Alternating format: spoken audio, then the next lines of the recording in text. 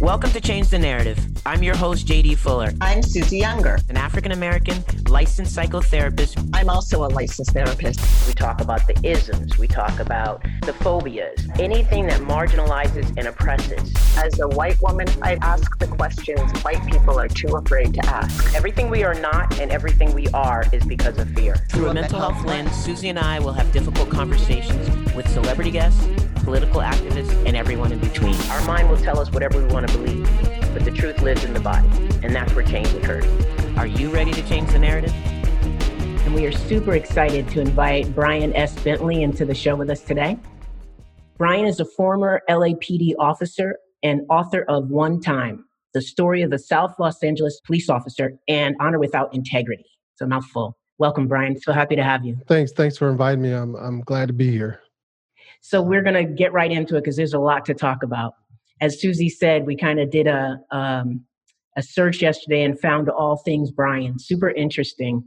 We saw some interviews you were on, and you're awesome, Brian. I have to say, I have a lot of respect for you. Thank you. So the first thing we wanted to do, we just kind of wanted to go back a little bit and figure out who Brian was. Who were you growing up, and when did you know you wanted to be a police officer? Well, I grew up in Los Angeles, and a native Los Angeles. Most of my family is here. And I started off working. I went to college, went to Cal State LA, graduated from Cal State LA, wanted to be a businessman. I worked at Security Pacific Bank. I don't know if you guys, are that old, but I was assistant manager at Security Pacific Bank. And I wanted to work in my community. My parents always instilled that, we work in the community and help the community. So I worked at the Security Pacific Bank on 29th and Crenshaw. That bank was always getting robbed. Okay. People were getting robbed in the parking lot. And I had the opportunity to talk to police officers, and a lot of them encouraged me to go into law enforcement. But, I didn't do it immediately. For those who are familiar with banking, about that time, that was about 1988, banking went through this deregulation, and they were bringing banks over from the East Coast to the West Coast, and they were laying off managers.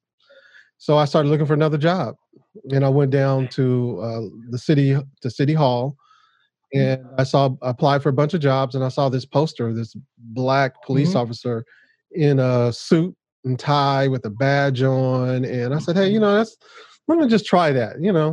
That seems pretty cool. And I've heard so much about LAPD, and I went ahead and applied, and just one thing led to another, and I became a police officer. And so what was your goal? When you said, I get the motivation, it was, you saw these robberies happening, you wanted to work in your community.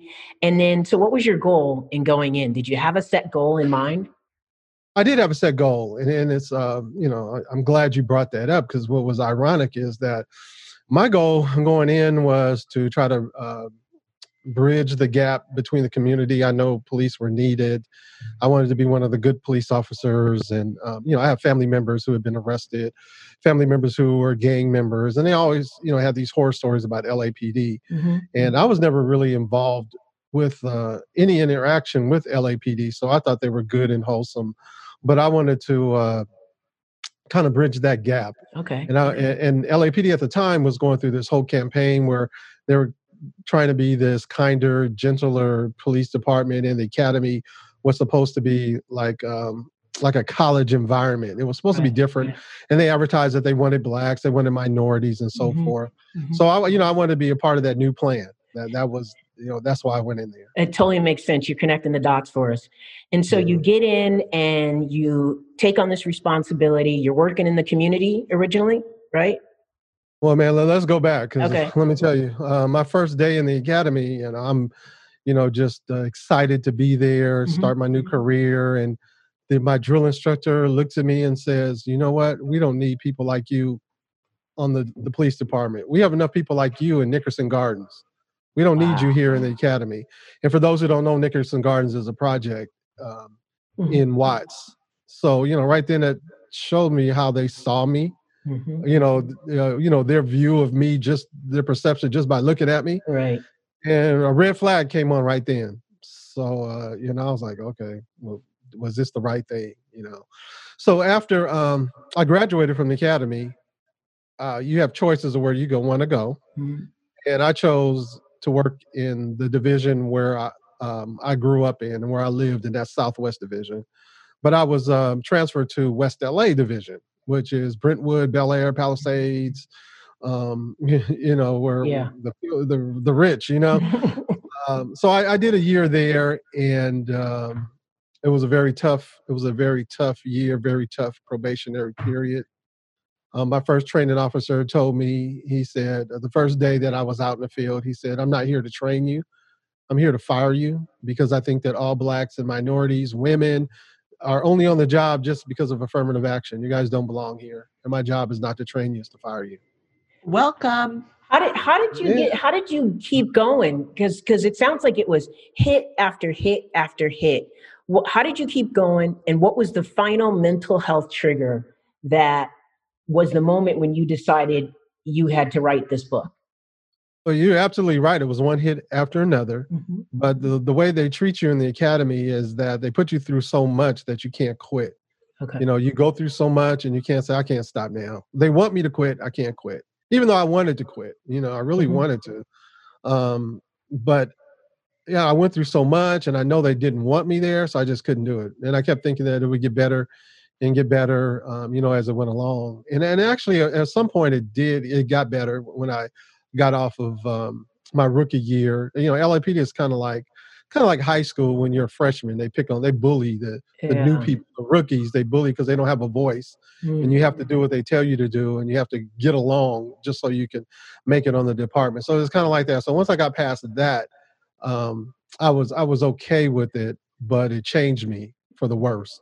I was very short-tempered, very angry. I was angry at the department for what I went through, and as a result, I was angry at citizens. I was just mad. I don't even know why. So wait, I want to pause you there because I really want to do a timeline. So you're in there about how long when you started to really feel that short fuse and that anger start to come up? That probably 6 months or so. Wow. Out on the street. Wow. But then that was towards the people that I worked with. Mm-hmm. Because what's ironic is that you hear people talk about the blue and how we're all family. Well, that's not the case. I hated a lot of the officers that I worked with. I hated all my training officers. But that was when I was a rookie. Now, when I transferred over after that. I transferred to Southwest Division, okay, which was in the Black community. A lot of crime, very violent crimes, gang members. And then it became, kind of socially acceptable to be angry towards the people in the community because they expected it. They gave it to us. We gave it back. And it was like a comfort level. I was like, I was at home. I was mad. I had issues. And I went and looked for other people who had issues. And, we jailed. Yeah. So tell me, you have issues. I really appreciate you saying that. And we're going to describe issues as mental health challenges. Were you feeling depressed? Were you feeling constantly agitated? Like, what were the symptoms when you say issues? Well, I don't know the clinical issues. And just tell us what you were feeling. Well, I don't think I was depressed. It's kind of hard to tell if you're depressed, right? Right, it's true. But I know I had anger issues. Okay. Very short-tempered. Right. I was short-tempered. And see, and this is the ironic part about it is that one day I was in roll call and some officers were talking about some things in roll call. I don't specifically remember what it was, but I got upset. And I told the officers that, that they didn't know what they were doing. And I got upset and I yelled at them and I cursed them and I challenged the sergeant and everything. And then once I was done, I was thinking, this was it. And I'm challenging everybody. And then when it was over, the sergeant came to me, the one that I had cursed out, and said, I thought you were soft, but dang, you know what? I think I like you. So that's rewarded. That's rewarded. Yeah. And then other officers were like, hey, let's work together, and so it's like once they saw that I had snapped and that was, a different personality that I had, I was loved. Yeah. Wow. That's for the wrong reasons, Yeah. That's powerful. So tell us about the moment or the incident that was the final trigger for you when you said, I got to get this out of my body. I got to figure out what I'm going to do. And it culminated in your book. Well, it was a number of things. I had seen police beatings. People we saw during the Rodney King beating. That Rodney King beating was pretty horrific. But once I transferred over to Southwest Division, the Rodney King beating on a scale of 1 to 10, 10 being worst, was probably about a 5 or 6. Oh my God.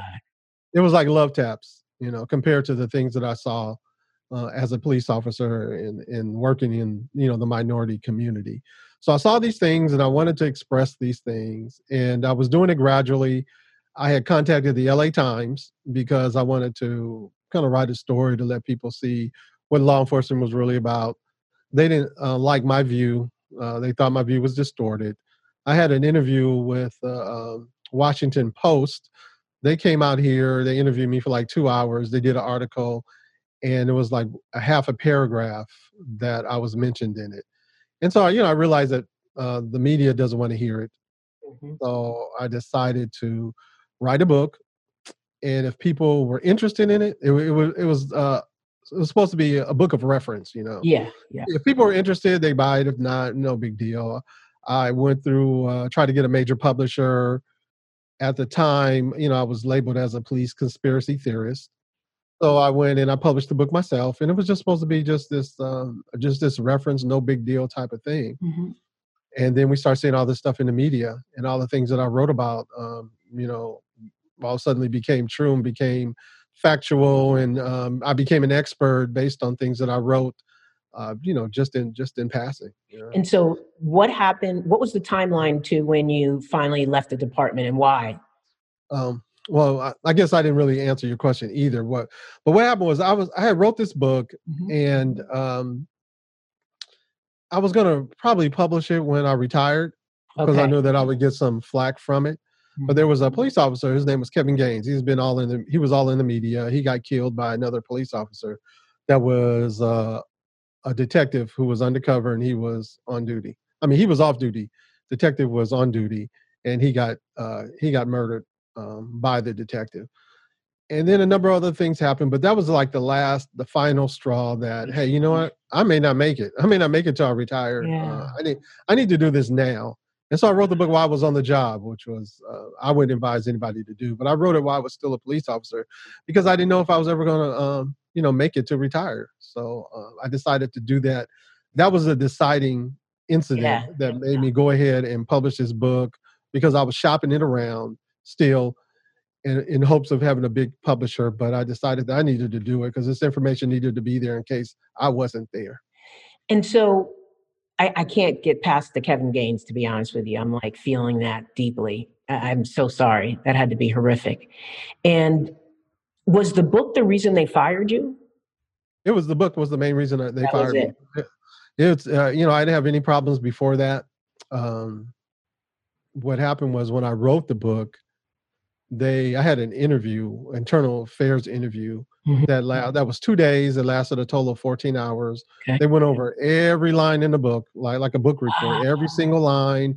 And what they did, they got me for allegations of this was crazy about it. They got me for allegations for not reporting misconduct when I was on the job. For instance, I wrote about my training officer that I told you about. Yeah.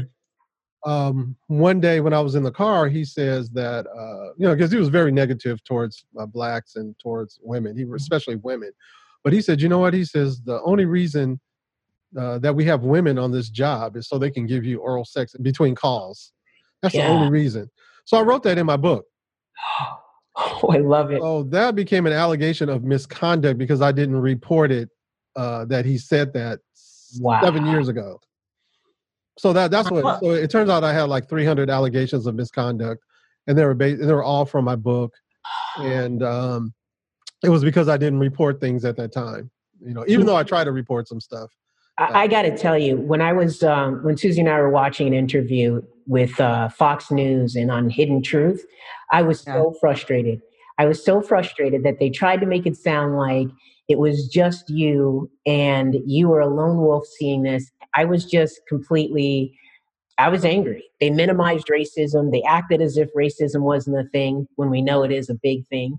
Speak to the racism you experienced and witnessed in the police department. Well, I often talk about this. I mentioned my first training officer, and my first training officer, he was white, and he told me that his job was not to train me, it was to get me fired. Right. And so I wrote about this in my book a lot about my first training officer and the things he would say about blacks and just about minority. And we often talk about racism, but the department really doesn't like women. Women is sexism is really bad on the police department. It's not talked about much, but those are the things that you experience when you hear your training officer talk about things like that. Um, there's different comments all the time in like roll call. They would make comments about blacks and stuff, and as a black police officer, you can't go anywhere and make a formal complaint. That you have to handle things yourself. So that was one of the things that made me angry as a police officer too, is that I was always had to stand up for for the underdog, for women, for blacks. They would make these comments, and I would have to always step in and say, "Hey, that's wrong. What you guys are saying is wrong." And there was just a lot of comments. And then the thing is that you said something about how you were surprised, or I don't remember the exact phrasing, but it was something to the effect that it was always surprising when black officers acted the same way that the white officers did, in this kind of racist way. And I feel like that has something to do with their own self-hatred. Like, they're dying to fit in, and so they have to become a part of the oppressive system to show that they're trying to be one of them. Do you think that makes sense? It makes sense. And, I've often thought about that. And when I wrote my book, I didn't want to address it in in that light of racism, because for every time you hear one black person says that there's racism on the job, you'll come back and you'll hear a black person say it's the best job they ever had, and right. They're all their friends, and we're a family. So when I wrote my book, I wrote it from a cultural standpoint, which cannot be disputed. Right. And that is that there's a culture of violence, and it's accepted and it's loved. And so and that whole culture of being rude, and, it's just, it's kind of like a culture that police officers have. They're very negative. They're very rude, racist comments and stuff, very violent, quick tempered. So that's what I try to address in my book, because I thought that would be something that would be long-standing and couldn't be disputed. Totally makes sense. Susie, you want to jump on board? Wow, I'm just so taking in your story. I'm sorry I got lost in it. And I'm really thinking about your book being your truth, and that your truth, which was based in fact, was completely invisibilized, and that you became victimized by your own truth. Mm-hmm. Why do you think, having been in the force and now being outside of it and watching everything that's going on, why do you think that police, and we've all seen it, that police officers still today feel like they can get away with the police brutality, or with brutality and murder? Well, police officers don't feel like they can get away with police brutality and murder. They know they can, right? And they know they can. They know if they say the right things during their arrest, write the right things on their arrest report, say that they're in fear for their life, fear, they know they can get away with it. Absolutely, they know they can get away with it. There's no doubt in their mind. There's no question. One of the things that we went through in roll call was we went over ways to circumvent people's civil rights. Wow. People think that police officers are just ignorant, high school dropouts and stuff, but they are experts in circumventing your civil rights. They practice it, they rehearse it. It's a recipe. Wow. It's a secret recipe that's been passed down, for generations, like the Colonel's chicken. It's just a recipe that's good every time. And we had our watch commander would have a big clipboard with police reports on it. very generic police reports. Male black, between 5'5", 6'3", white t-shirt, medium build, bald head, whatever description you want to find. And we use those for probable cause or reasonable suspicion to stop you. So if I stopped you and I said, you fit a description, in your mind, you're like, I don't fit no description. But I'm telling you, by the time you get to the station, you will fit a description. Oh. There's a description for you somewhere in there. So it's something that's, it's something that has been in the works for generations. It's not just by chance, and police officers know that.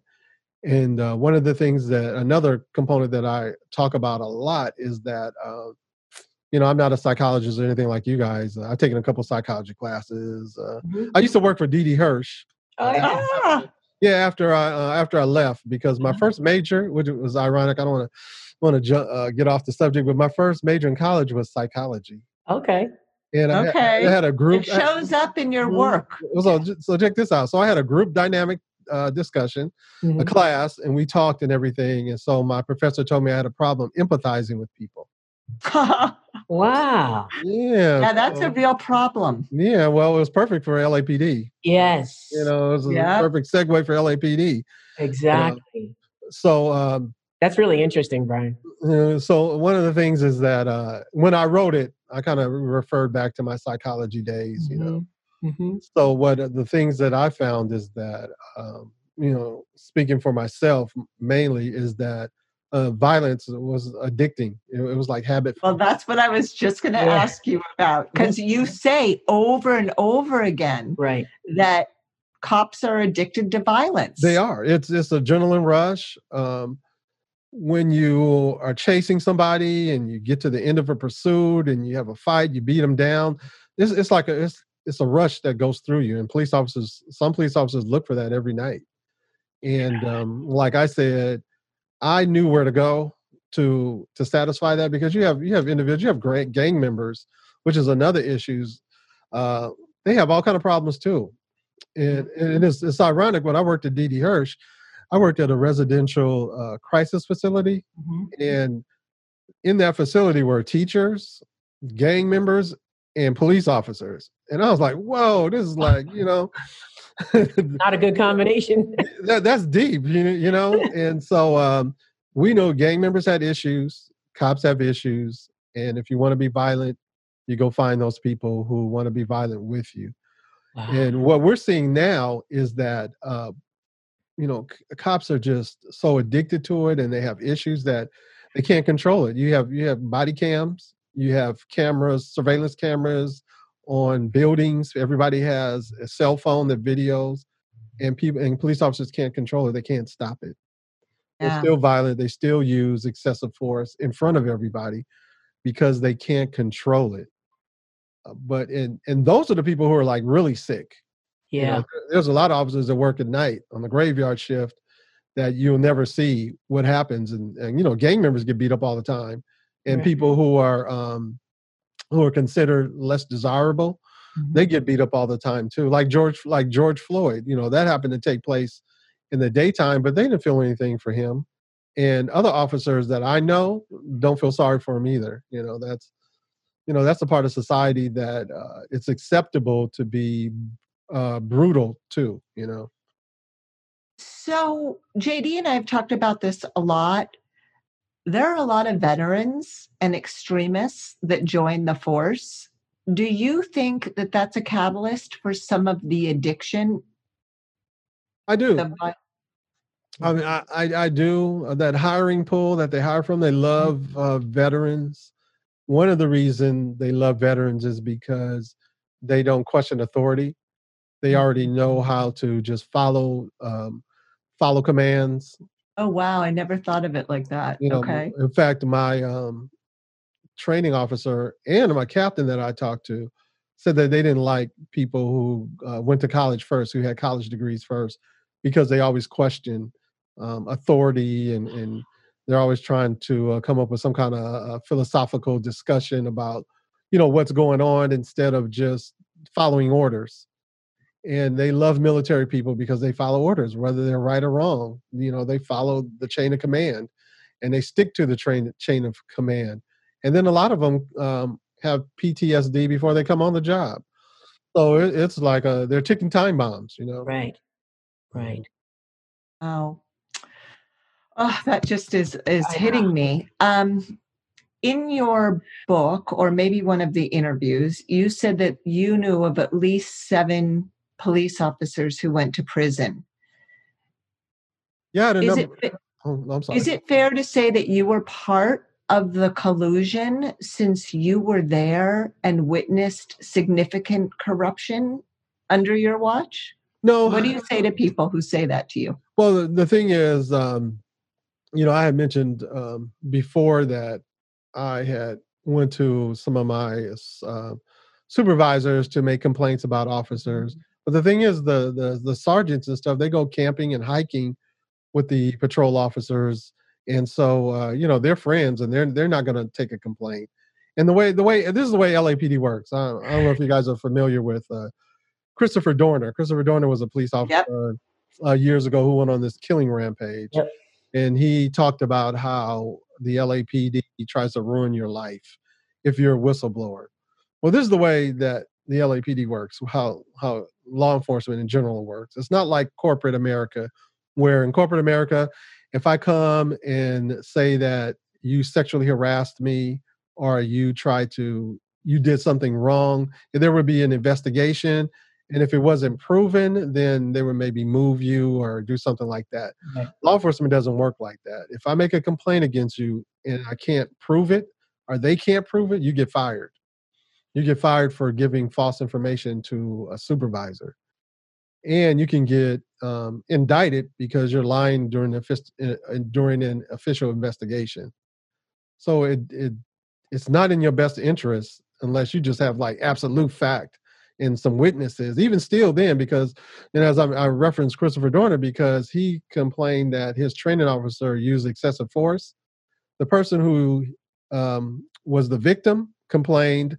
That person had a father that complained and another neighbor that was a witness that also complained, and they still found that officer innocent and fired Christopher Dorner.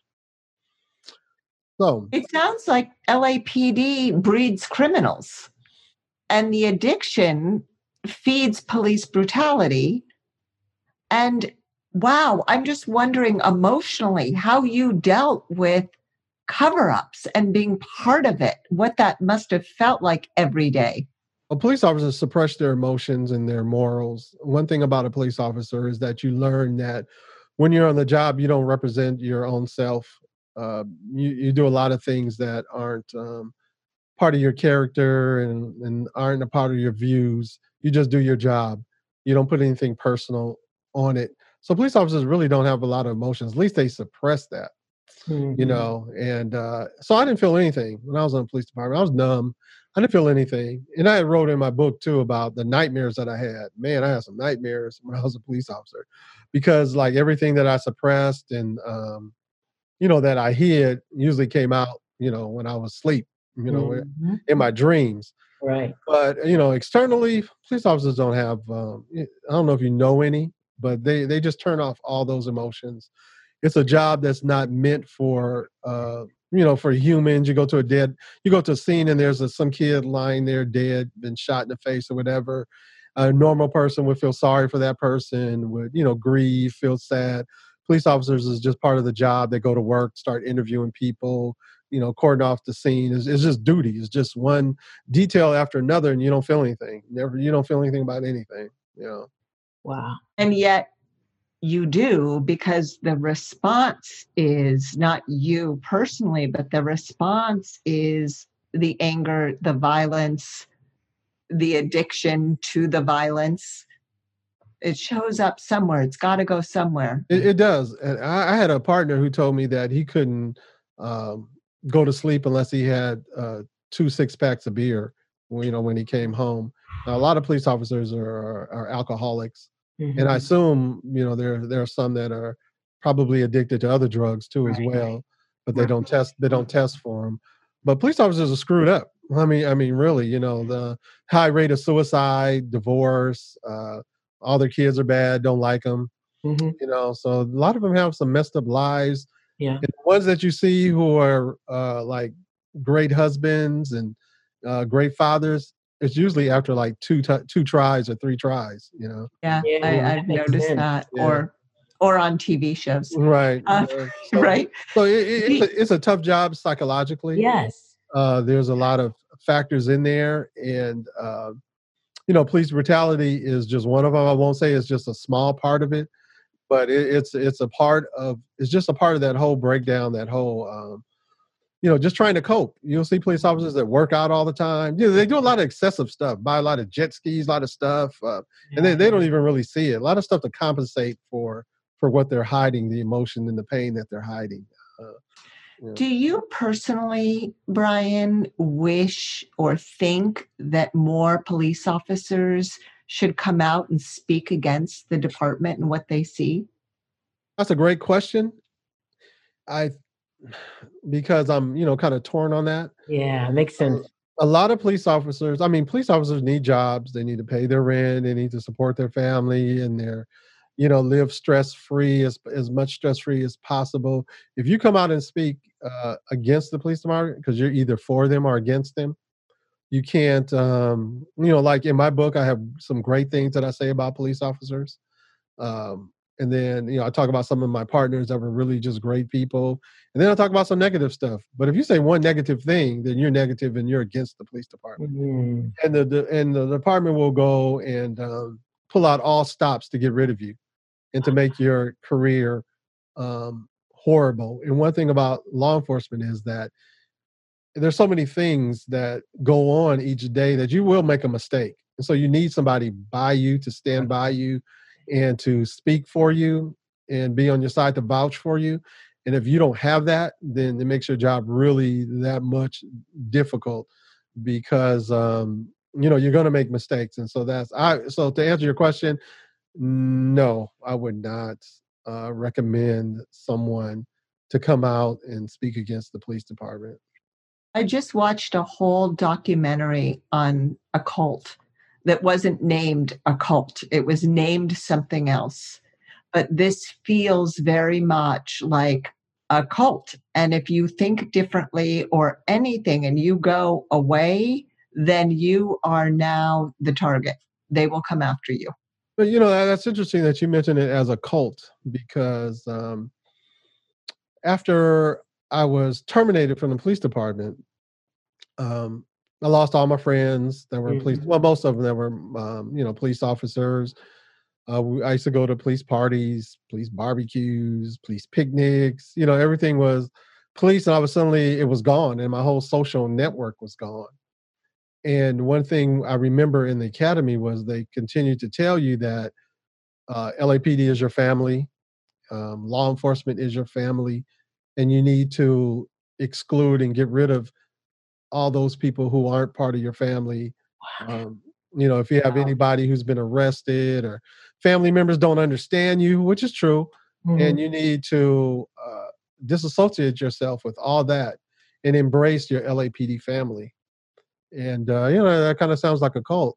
And when I left LAPD and the circumstances I left, I didn't have any of that. And I quickly realized, all that is gone. And I think that's why I've had a lot of partners who were fired from LAPD that committed suicide. And I think it's because all their, their whole social network and everything was gone. You just segued nicely into the next part, which was, and you already mentioned Christopher Donner. I just felt his story. It was criminal what happened to him. And all you hear about is, not all cops are bad. And here's a guy who tried to do the right thing. And until he lost it and went on a rampage, he was left to look like the worst person in the world. And I felt like that was horrible. And you mentioned something else that happens, which is police suicide, which is at such a high level right now. It's like Christopher Donner went the suicide by murder route, and other police officers are killing themselves. What's your response to that? Because given what you're saying, it makes sense. Yeah, from the beginning, my purpose in writing my book and talking about LAPD was to make improvements, to improve the relationship with the community, and to have police officers try to exercise their demon and become better people. And I thought that me coming out and talking about everything would give people the courage and kind of light a fire so that they would do some things to change themselves, their family, change the job. Uh, I wanted to make a difference, so I tried to hit different subjects and different topics, so that maybe I can touch people in different ways. Mm-hmm. And so that was my purpose. And I had wished that maybe Christopher Dorner had read my book, and maybe that he could have did some reflecting before he went on this rampage and realized that what was being done to him by the department and what the effects were and what the goal was. The end goal is just to protect the police department. They want to protect just that the image that they think they have or that they want to present, just being this wholesome department, no problems or whatever. And then, they just want to protect that image, and they'll do whatever they can. They'll go after you, and they'll do whatever they can. And one of the things that I talk about is that when you make a complaint against the police department, and this is police officers or just a civilian, the first thing they do is they attack the person who's making the complaint. They go after you, run your rap sheet, run your parking ticket, so they can come up with an excuse saying, oh, she made a complaint because she got a parking ticket last week. That's why she made this complaint against the police department. Or this officer made a complaint against another officer because last week he came in late or whatever. So that's the tactic that they use, and they do go after you. It's not something that is speculated. It's the truth, and we see it. There's a lot of officers getting fired lately for speaking up. Have you reached out to any of them, made contact with any of them as just kind of like networking? I have. I have. In fact, I have a little podcast that I do. My intentions were to interview officers who went through the same experience as I did. And I made contact with a lot of officers who've written books, who were fired and so forth, but they don't want to talk about it. They still do not want to talk about it. And I learned that, which I wasn't really aware of at the time, but a lot of officers have family members who are on the department. They may have a son or a daughter in the department. They may have a father-in-law that's on the department, a wife, some kind of connection, and they don't want to jeopardize that. They don't want to put their. They're scared. Yeah, they're afraid. They are afraid. They don't want to get their sibling or whoever is attached to the police department to get them in trouble. And I had an officer tell me he had won a major lawsuit with the police department, and he just straight out told me that, hey, my child is on the department, and I don't want any retaliation. And so there is a reason to be afraid. Yeah. Oh, there's definitely a reason to be afraid. And police officers don't just try to fire you. They try to ruin your life. They try to put you in jail. They try to find a reason to say that you committed a crime so you can go to prison and ruin your life. It's not just, firing is not just good enough for them. There's this police officer on social media, and he says, he worked in some of the most crime-ridden areas as a police, and he said he thinks the problem today is that the culture is to militarize the department. And it sounds like that's what you're talking about. I do. I believe that to a certain extent. I mean, there are certain situations where you do have violent criminals that, you have to be just as violent, of course. But, a lot of stuff that we see, that we're seeing now with social media and with video cameras and stuff, they're just average people that are getting that's the problem. And the shooting in the back. We're not talking about somebody who has a gun, but then you see them arrest white people and they have guns and are cursing them out, swinging at them, and the same thing doesn't happen. That's the problem. You're right. That is the problem. And so now we're seeing people who are just everyday average people that are getting murdered and beaten up. And so in that aspect, you have to, there has to be change. People are talking about defunding the police. There has to be a change because one of the things that strikes me is that they always, in one of your interviews, they talked about, the most crime-ridden areas, and they always refer to Black and Latino communities as, being the most crime-ridden, but they never talk about the level of poverty, the lack of access. The lack of access and poverty breeds crime. We don't look at how systems have failed people who are poor, and crime comes out of that. I think it's something that's missed. What do you think about that? Well, it is missed, and I think it's a fact that law enforcement is not what suppresses crime or stops crime. It's other activities, it's other things, other components in the community. People being involved, coaching, sports, things that keep people active, jobs. It's not law enforcement is not going to do it. Right. It is not going to do it, and it's a fact. I started working in LAPD in '89, which at that time LAPD, the city of LA, was the murder capital of the world. Mm-hmm. What we see now, we hear stories about what's taking place in Chicago, but LAPD was twice as worse as Chicago is now. The homicide rate was twice as high, and we had, at the time, it was Daryl Gates. We had different things like Operation Hammer. I don't know if you guys are familiar with that, where they brought all the officers. Mm-hmm. They brought all the officers from everywhere and put them in South LA, and they arrested people for spitting on the sidewalk, wrote tickets, for all kind of stuff, and it didn't help. It just is really, it wasn't the solution. And Daryl Gates was big on that whole militarizing the police, and those things did not help. Yeah. And it was the social programs that helped, and the job marketing increased and so forth. But LAPD, all they can do is kind of hold serve. Law enforcement, all they can do is hold serve. To win the point, there's other things that have to be done. I'm going to throw it to Susie because she's going to do a word association with you. But I wanted to ask you one thing. How did you deal with your mental health? How did you get to be this stable, grounded guy now who's an advocate and doesn't seem to be afraid of repercussions for telling your truth? How did you get here? Well, that's interesting because I never really thought about it, but it was a very difficult time. Yeah. I tell you, when I got fired, the first thing I did was I took my gun loose, took it all apart, and put it in a drawer and different pieces, because I had a partner that I worked with, was a female officer. She was fired and she committed suicide. I had another friend of mine that went into the parking lot of his job, and he wasn't fired. We had a bad relationship, and he committed suicide. So I didn't want to see my guns. I took all my guns, took them away. I didn't want to see them. That wasn't going to be me. And what really worked for me was that when I became a police officer, I had work experience. So I had experience working in a bank as a manager. I had a sales experience. I had experience working because I volunteered at D.D. Hirsch all the time. And I worked there while I was still a police officer. So I had a lot of things to draw on. So LAPD was not my life. LAPD was never my life.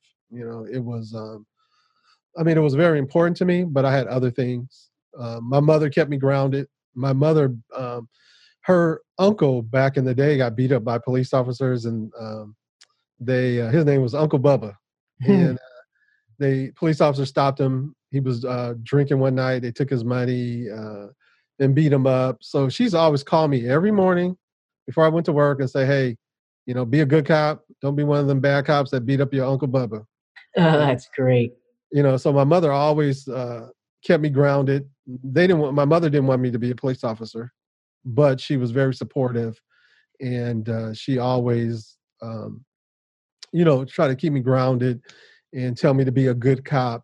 And what's funny is that when I told her I had been fired, she said, well, I never wanted you to be a police officer anyway, but I didn't want your ass to get fired either. So, that she said that wasn't the point. That wasn't, her goal. That's great. But, she was very supportive of me. My church, I leaned on my church. I always, even when I went to, when I was a police officer, I always attended church. And I wrote in my book that even though I was still grounded spiritually and went to church and sung in the choir, I would go to church and I have like 3 guns on me, at church, because I didn't feel comfortable, didn't feel safe. So part of that whole mental health thing. And I talked about how, even when I was at home, when I went to the restroom, I took my gun with me to the restroom. Wow.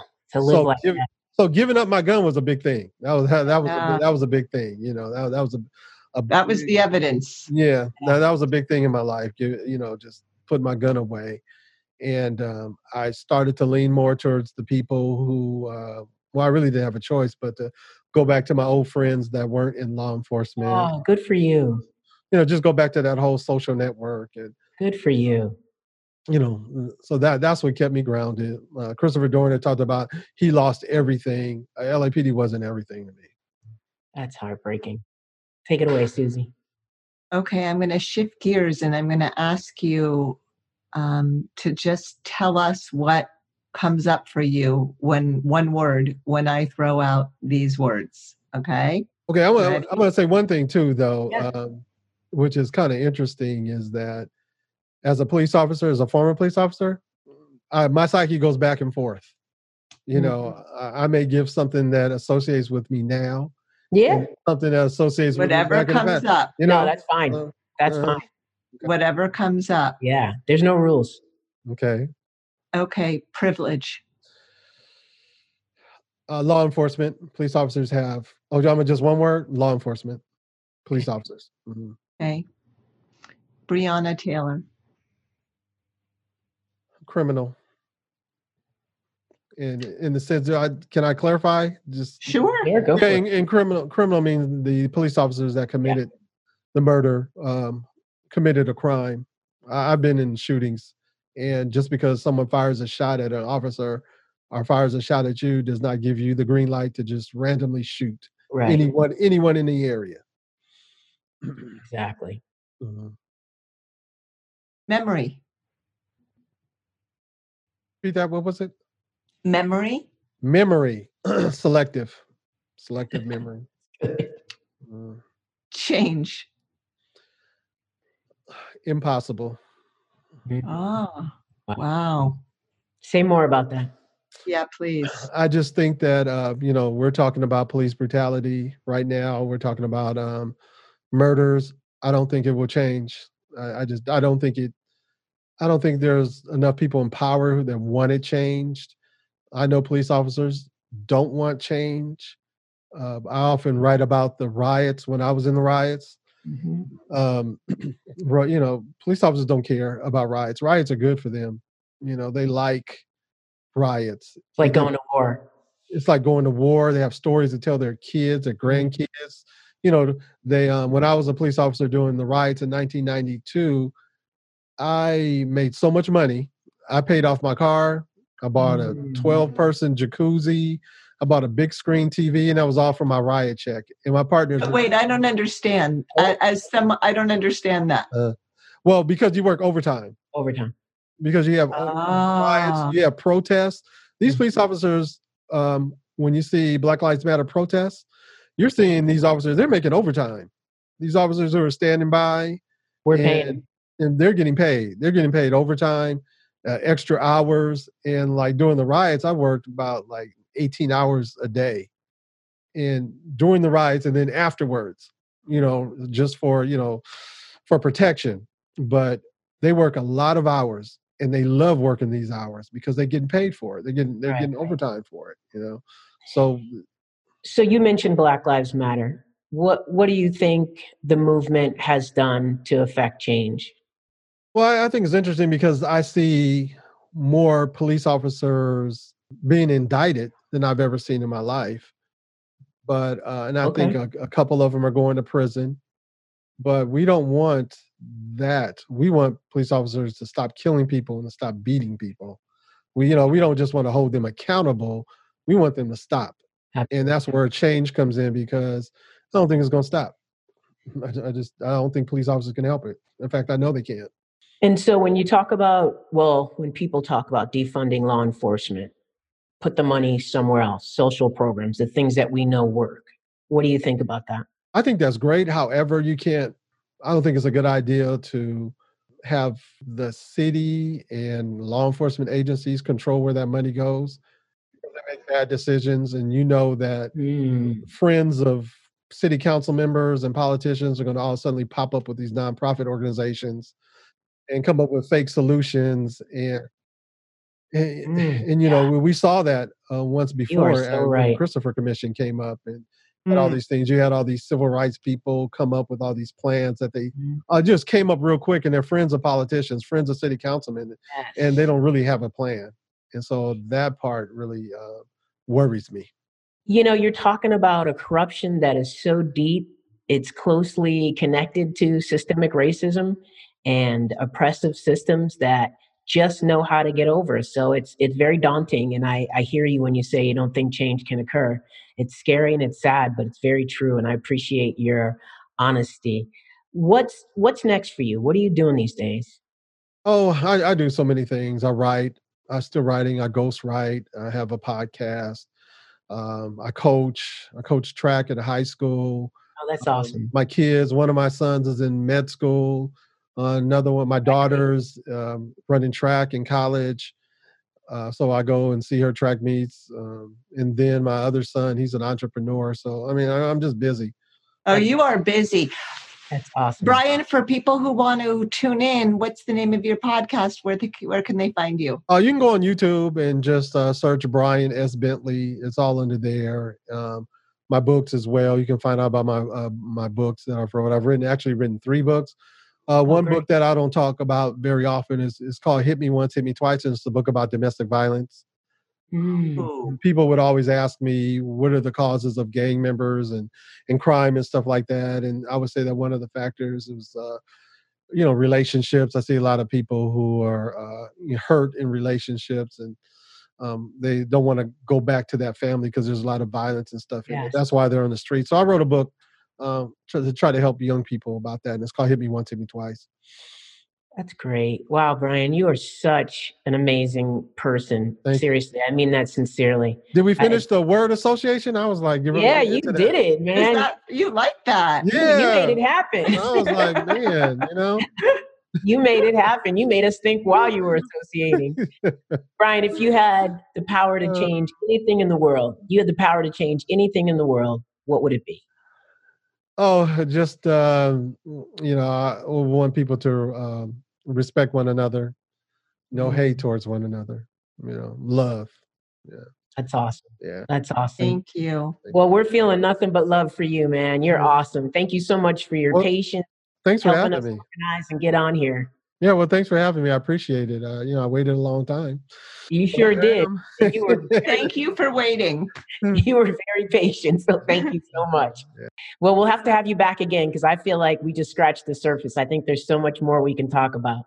I look forward to that. I do too. And, with you guys' background, I really would like to get into this whole, the psychological effects of law enforcement and what these officers feel when they beat up people and why they gravitate to it. Yeah, that sounds awesome. We'll definitely have to do that again. And thanks again for coming on. Oh, thank you. We're excited to have these conversations that are going to be difficult and uncomfortable, but important. Please subscribe and join us.